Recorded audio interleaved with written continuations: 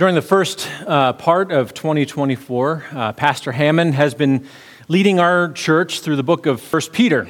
And the theme that Pastor Chip has been challenging us with is this theme of exile. And specifically, we've been considering how we are, in fact, an exiled people, a people in exile.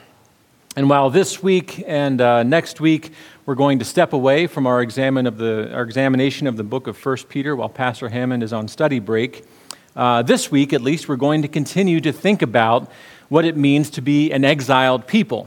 But this week we're going to do so by considering the words of Jesus from the Gospel of Matthew. Because for all the reasons that have been made clear to us already in our study this year, we are a people in exile. This is a reality. But another reality is that our experience in exile is much different from the experience of other Christian communities who likewise have gone through other periods of exile. Because the truth is, generally speaking, we're a pretty comfortable people. Our experience today in Northern Virginia and in communities that are similar to ours is certainly different from the experience of other Christians who are elsewhere in the world. And I would encourage you to talk to our brother Brian Lynch about some of those communities who are struggling and are in need of our prayer and of our support. But our current exile is also different and distinct from the experiences that we read about throughout the biblical history.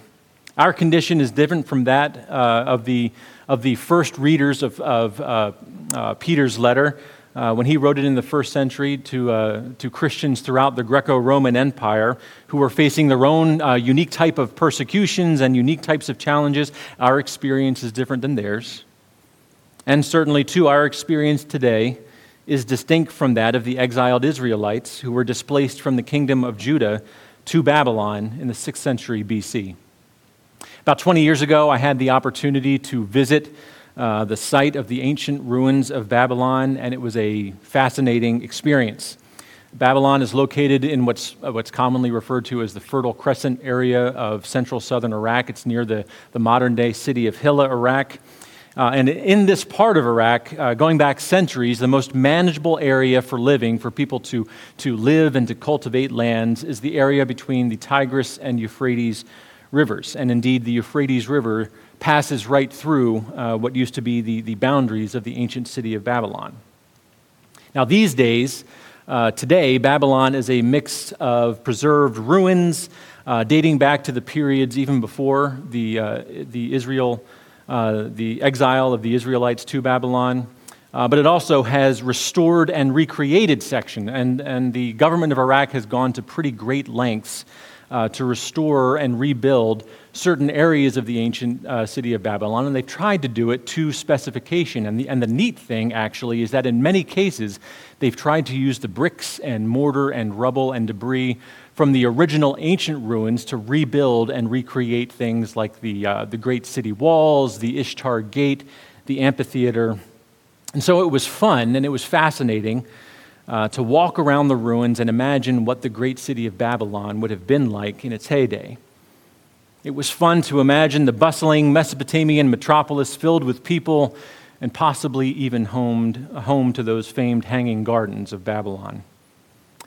But like so many other city-states of the time, life for those at the top of the food chain was pretty good.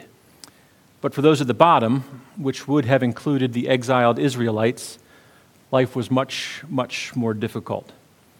Babylon is in a difficult area, and the Babylonians were a complicated people.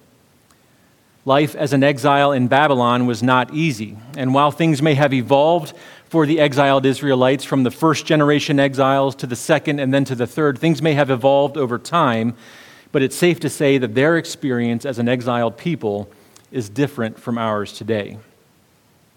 And one of the main things that differentiate their experience from ours is that we are, generally speaking, a pretty comfortable people. By God's grace, we're generally comfortable. Now, comfort in and of itself is not necessarily a bad thing, but unchecked comfort over long periods of time almost always results in self-entitlement and spiritual laziness. Why? Because it's hard to focus on the things that you need when you have everything that you want. And friends, that is what has happened in many American evangelical circles even today.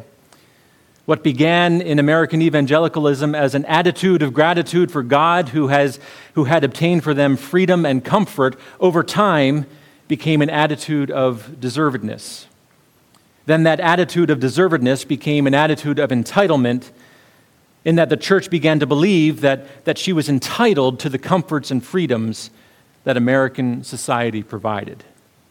And then to complete the transition from gratitude to self-importance, the American church paved way for the prosperity gospel movement, which preached that comfort was no longer a gift from God, but a gift from the church herself.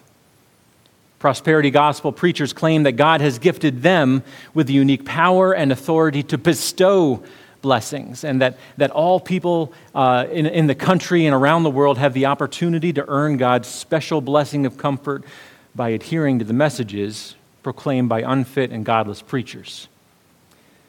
But apart from them, there are other churches that face these types of struggles as well.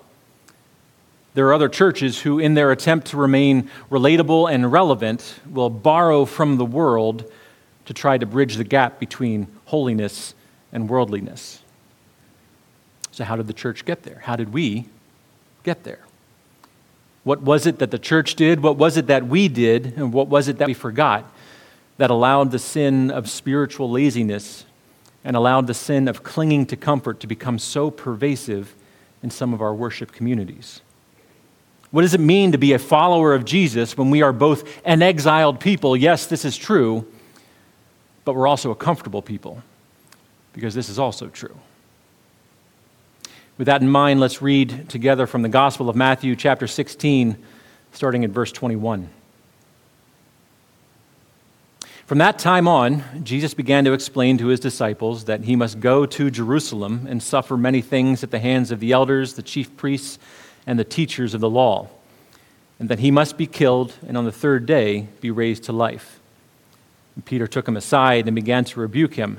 "Never, Lord," he said, "this shall never happen to you." Jesus turned and said to Peter, "Get behind me, Satan. You are a stumbling block to me. You do not have in mind the concerns of God, but merely human concerns." Then Jesus said to his disciples, "Whoever wants to be my disciple must deny themselves, take up their cross, and follow me. For whoever wants to save their life will lose it, but whoever loses their life for me will find it. What good will it be for someone to gain the whole world yet forfeit their soul? Or what can anyone give in exchange for their soul? For the Son of Man is going to come in his Father's glory with his angels, and then he will reward each person according to what they have done."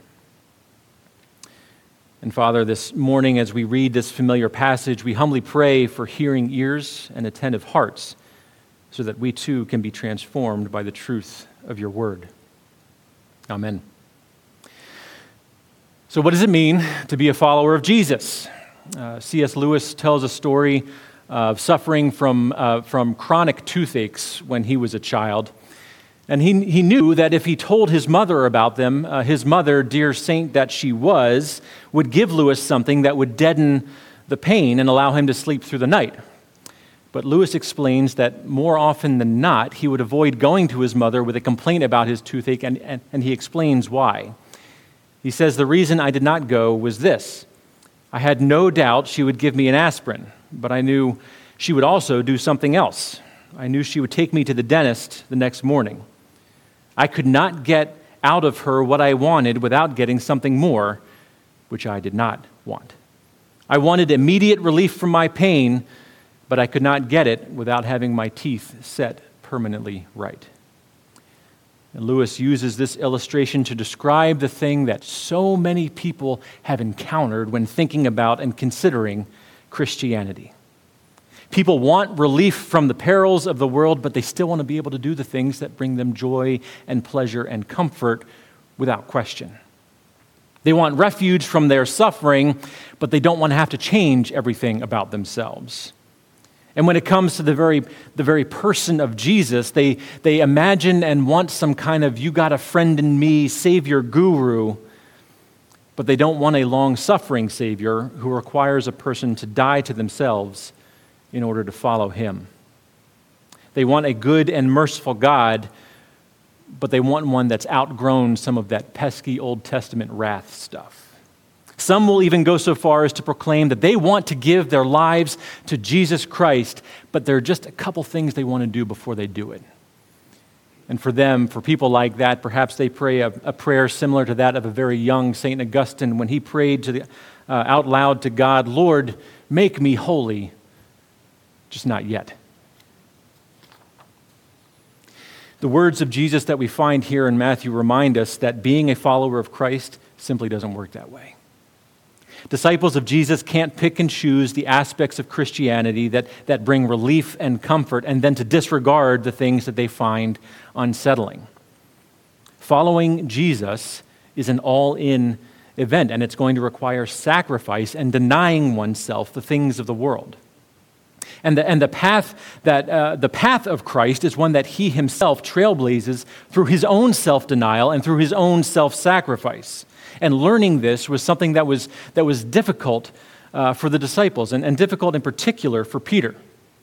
Jesus said that he must go to Jerusalem, suffer at the hands of the elders and the chief priests and the teachers, and that ultimately he would be killed. And to this, Peter responds by pulling Jesus aside and rebuking him, saying that Jesus was not destined, in fact, to suffer these things. And for the purposes of learning and understanding, we can translate the word rebuke, the Greek word that's used for rebuke here. We can understand it in a couple other ways so that we can fully comprehend what Peter was doing at that moment. He was admonishing Jesus. He was trying to forbid the content of what Jesus was saying. He was challenging that the Lord had it wrong. "Surely you," Peter said, "will not suffer these things." Now, without question, such a direct and stark challenge to something said by Jesus Christ himself is at a minimum ill-advised.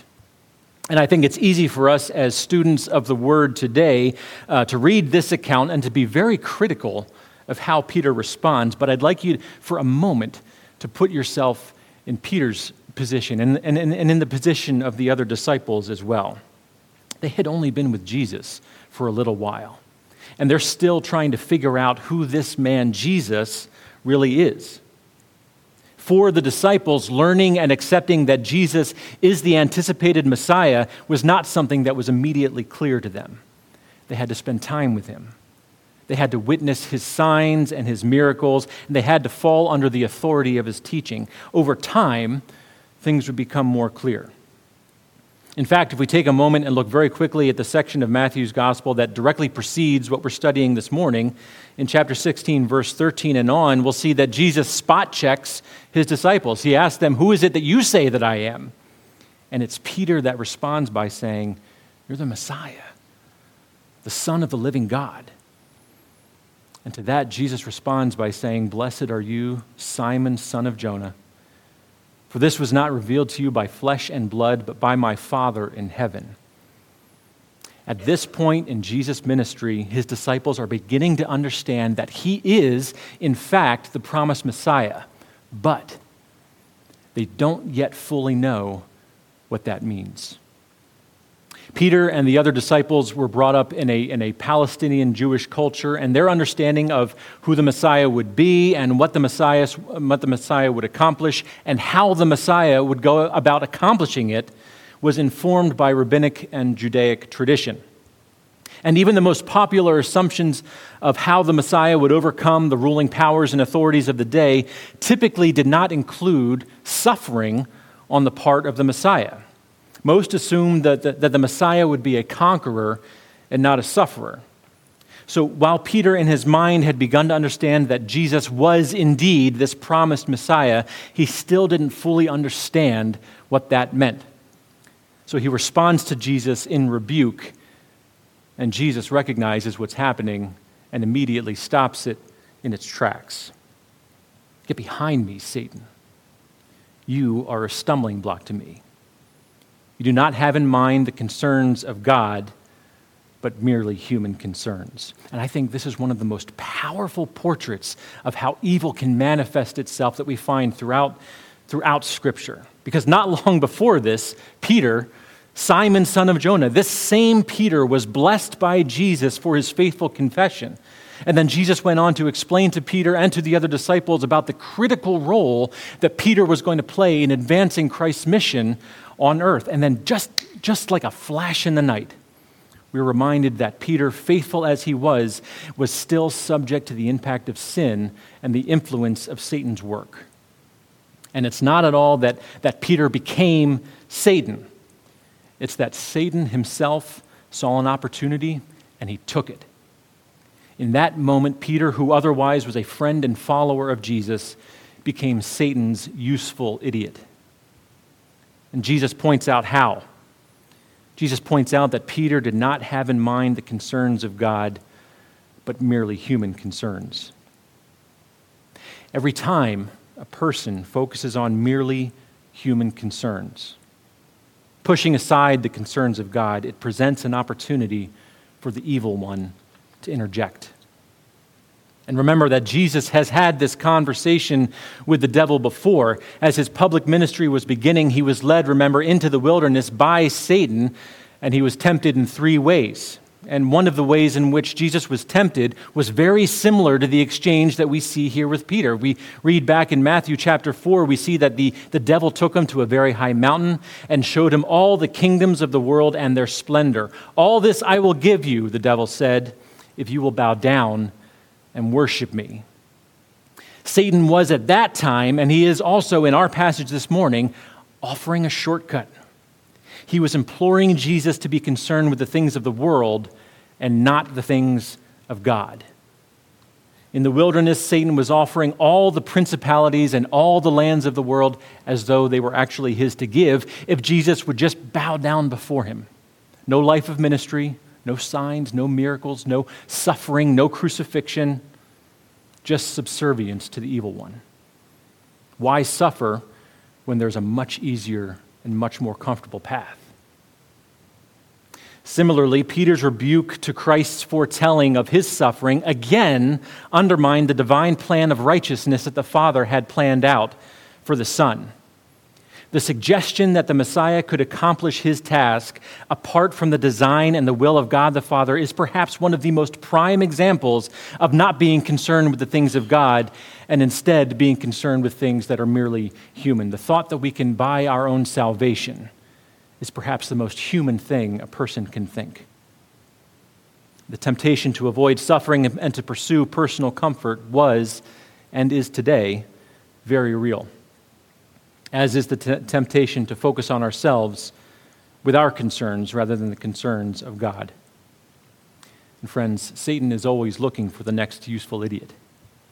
I'm not sure if you're as familiar with this term. I'd heard it once or twice before, and before I looked up its origin in preparing for today's message, I thought it was attributed to Vladimir Lenin and some propaganda stuff from before World War II. It actually turns out it's from the mid-18th century, from British political journals when it first appeared. And since its origin, the term has been used to describe someone who's generally pretty naive, someone who is unwittingly used or manipulated to advance some type of propaganda or some incorrect belief or ideology. A useful idiot typically doesn't know what they're actually doing. And more often than not, once their useful idiocy is complete, the person is disregarded. One might even say that Satan's first useful idiot was the serpent in the Garden of Eden, whom he used to convince the first people that God didn't actually know what was best. Instead, they could rely on their own wisdom. And he used Peter in a very similar way, convincing Peter that what Jesus has said about his own suffering doesn't have to be correct. There's another more comfortable path to salvation that doesn't involve a suffering Messiah. And friends, there were countless useful idiots in between the serpent and Peter, and friends, there have been countless of useful idiots since. And what do they all have in common? Their minds are not set on the concerns of God, but merely on human concerns. And the church has not been immune to this folly. There certainly have been those in the church, even leaders in the church, whose focus has been on human concerns. And when this has occurred, the devil waits in hiding like a snake in the grass.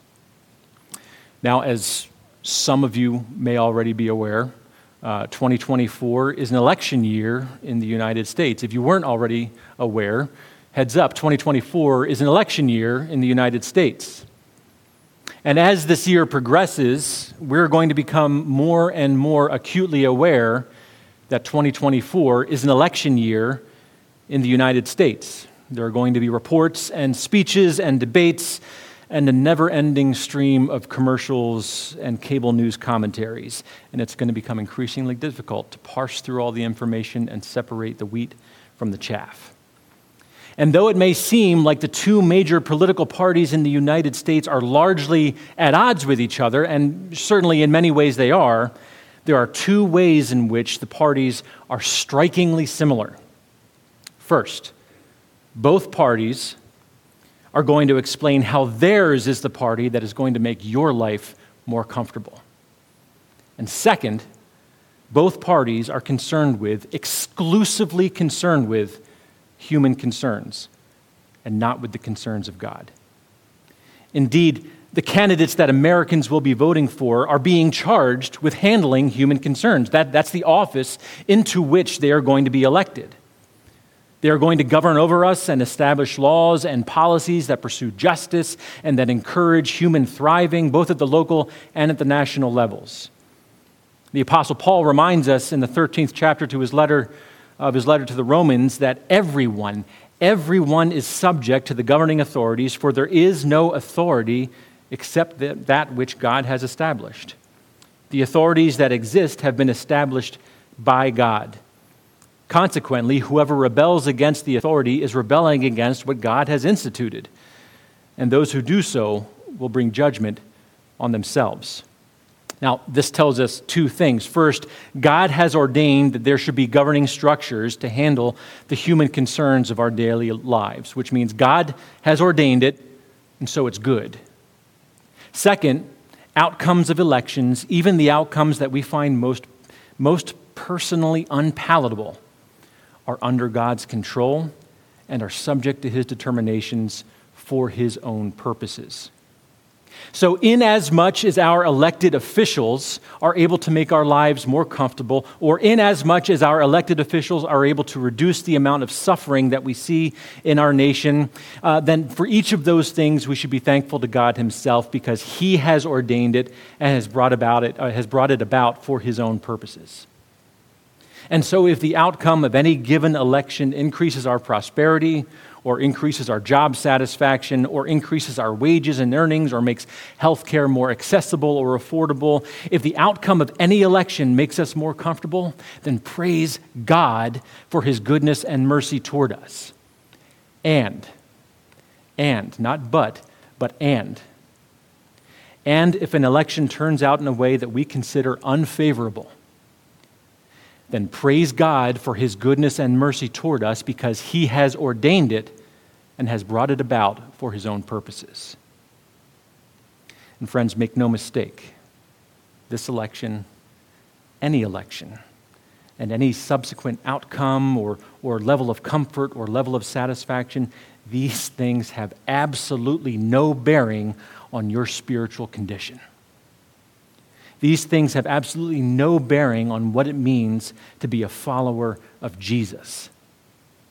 Jesus said to his disciples, "Whoever wants to be my disciple must deny themselves, take up their cross, and follow me." There are no clauses for different political groups, for different ethnicities, for different social classes. In this sense, discipleship is the great equalizer, not democracy. It does not matter if you're rich or poor or Republican or Democrat or independent or uneducated or educated. If you want to follow Jesus, you must deny yourself. You have to take up your cross and follow him. But you say, there are clear advantages to one party over another. But you say, the other party represents a clear and present danger to me and to my family. But, you say, this is a must-win, no-fail election, and all of American democracy hangs in the balance. And folks, right now, both major political parties are saying that exact same thing. But Christian, beware. Beware of this type of hyper-focus on the concerns of man. Because remember that the devil is hiding like a snake in the grass. And he is ready to offer Christians a deal. He's ready to say that we can have safety and prosperity and comfort and American democracy, and all we have to do, the only thing we have to do, is compromise our faith just a little bit. All we have to do is compromise our convictions just a touch. All we have to do is allow just a little bit of wiggle room on those spiritual issues. And all we have to do is adopt some of the principles of the world. All you have to do, the devil will say, is focus on yourself, your own preferences and your own well-being.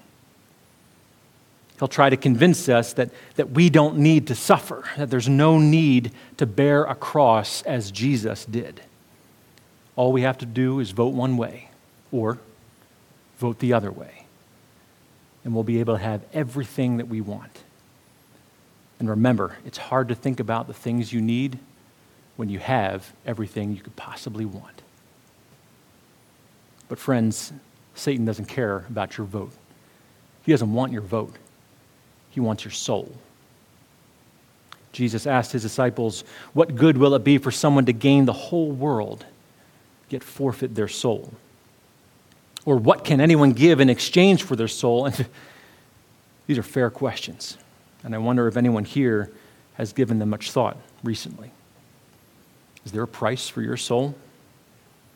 Our Heavenly Father would say yes, a very costly price, and one that he is very intimately familiar with. Another good question as we roll into the season is, what is it, Christian, that we actually want? Do we want to win an election, or do we want to follow Jesus? And indeed, there will be some who will say that those two things are not necessarily mutually exclusive. Maybe some will say that it's possible to win an election and follow the path of Christ. And why do you need to choose one or the other, they will ask. And there will be some churches, even in evangelical circles, that will spend the rest of 2024 trying to reconcile winning an election and following Jesus. They will say that not only are those two things not mutually exclusive, but rather they are quite complementary. And if you happen to come across a church that is doing something like this, I want you to pay close attention to the content of the message that is offered there. Because without exception, these churches will veer further and further from the truth that's found in the biblical text, and they will rely instead on their own earthly wisdom. Sermons will focus less on the person of Jesus Christ, who he is, what he has done, and what he has promised, and will instead focus more on influencing the political thoughts of the population. And as the church veers further and further from the Word of God, and as the content of the Word gets more and more watered down, inevitably you will see a change in the language that church uses when interacting with its local community. You will see these churches borrow language from the culture and appropriate the standards of the world in an effort to make that church appear to be more approachable or more relatable or more politically or culturally relevant.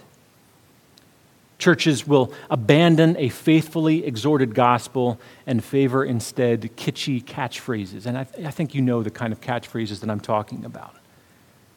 You've heard them before. Phrases that sound Bible-like. Phrases like, God helps those who help themselves, right? God helps those who help themselves. You've heard this phrase before. It was about 15 years ago. I think it was Christianity Today did a study on the most popular Bible verses in American evangelicalism. And it turned out that 35% of American evangelicals noted that God helps those who help themselves was among their most favorite Bible passages. The only problem is, it's not a Bible passage. It's not found anywhere in the biblical text, not even close. But it's short, it's kitschy, it's self-helpy, and it echoes of the moralistic therapeutic deism that became so popular in the last part of the 20th century. But this is what happens when the Word gets watered down. Another phrase maybe you've heard that again echoes of a pseudo-moralism that's also appropriating the standards of the world that the church has used to reconfigure folks' thinking. I'm sure you've heard this one too, is modest is hottest. Have you heard this phrase, modest is hottest? It's a phrase that's often aimed at young people to try and encourage them to think very carefully about the ways they comport themselves, the language they use, the way they dressed. Modest is hottest. Now, some of you might even be thinking right now, well, hang on a sec, I kind of like that one. Modest is hottest simply isn't true. It's a lie. Hottest is hottest. Modest isn't hottest. Hottest is hottest. That's why it's called the hottest. All right, you still with me? Modest isn't hottest. Hottest is hottest because it's the hottest. It is what it is. Modest is godly. Why does the church feel that we need to borrow the language of the world to make the message of the gospel more palatable to those whose hearts we are trying to change? Modest isn't hottest. Hottest is hottest, and that doesn't matter. Modest is godly. We don't need to adopt the ways of the world in an attempt to reconcile the commands of Jesus with popular worldly opinion.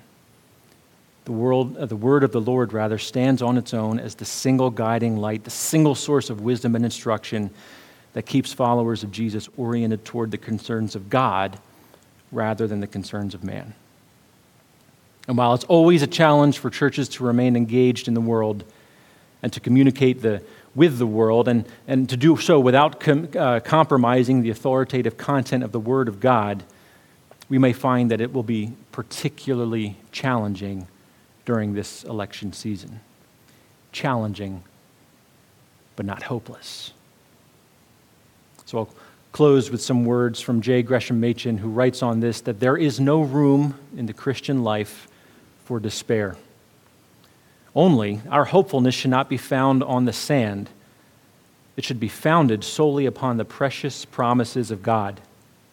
All men should return in these trying days with new earnestness to study the Word of God. If the Word of God be heeded, the Christian battle will be fought with both love and with faithfulness. Party passions and personal animosities will be put away. But on the other hand, even angels from heaven will be rejected if they preach a gospel different from that of the blessed gospel of the cross. Every man must decide upon which side he will stand. God grant that we may decide aright. It's almost as if he could have written this stuff 2 weeks ago. Dear friends, our challenge is great. Not only are we a people in exile, which we are going to learn more about when, God willing, Pastor Hammond returns, but we face the double challenge of being exiles who are also super comfortable. But there are no shortcuts, despite the temptations. The path that we are going to take will require sacrifice, self-deprivation. But there is hope for the believer. There is a path that has been trailblazed by the greatest of pathfinders. And there is a promise that at the end of our burden bearing, at the end of our taking up our crosses, there is a salvation purchased by Christ through the burden that he bore. So are you ready to take up your cross and follow him? Father, we ask that you would guide us, that you would give us strength, that you would give us clarity of mind, clarity of spirit, that you would give us particularly this year, particularly as the vitriol and attitudes and anxieties over elections increase, that you would bless us with a peace that passes all understanding. And that when others around us, our brothers and sisters, our co-workers, our friends, and yes, Lord, even our enemies, when they see us, they will see the particular goodness that comes from following your path. We thank you for that which you have accomplished through Jesus, that which we could not accomplish ourselves. It's in his name that we pray. Amen.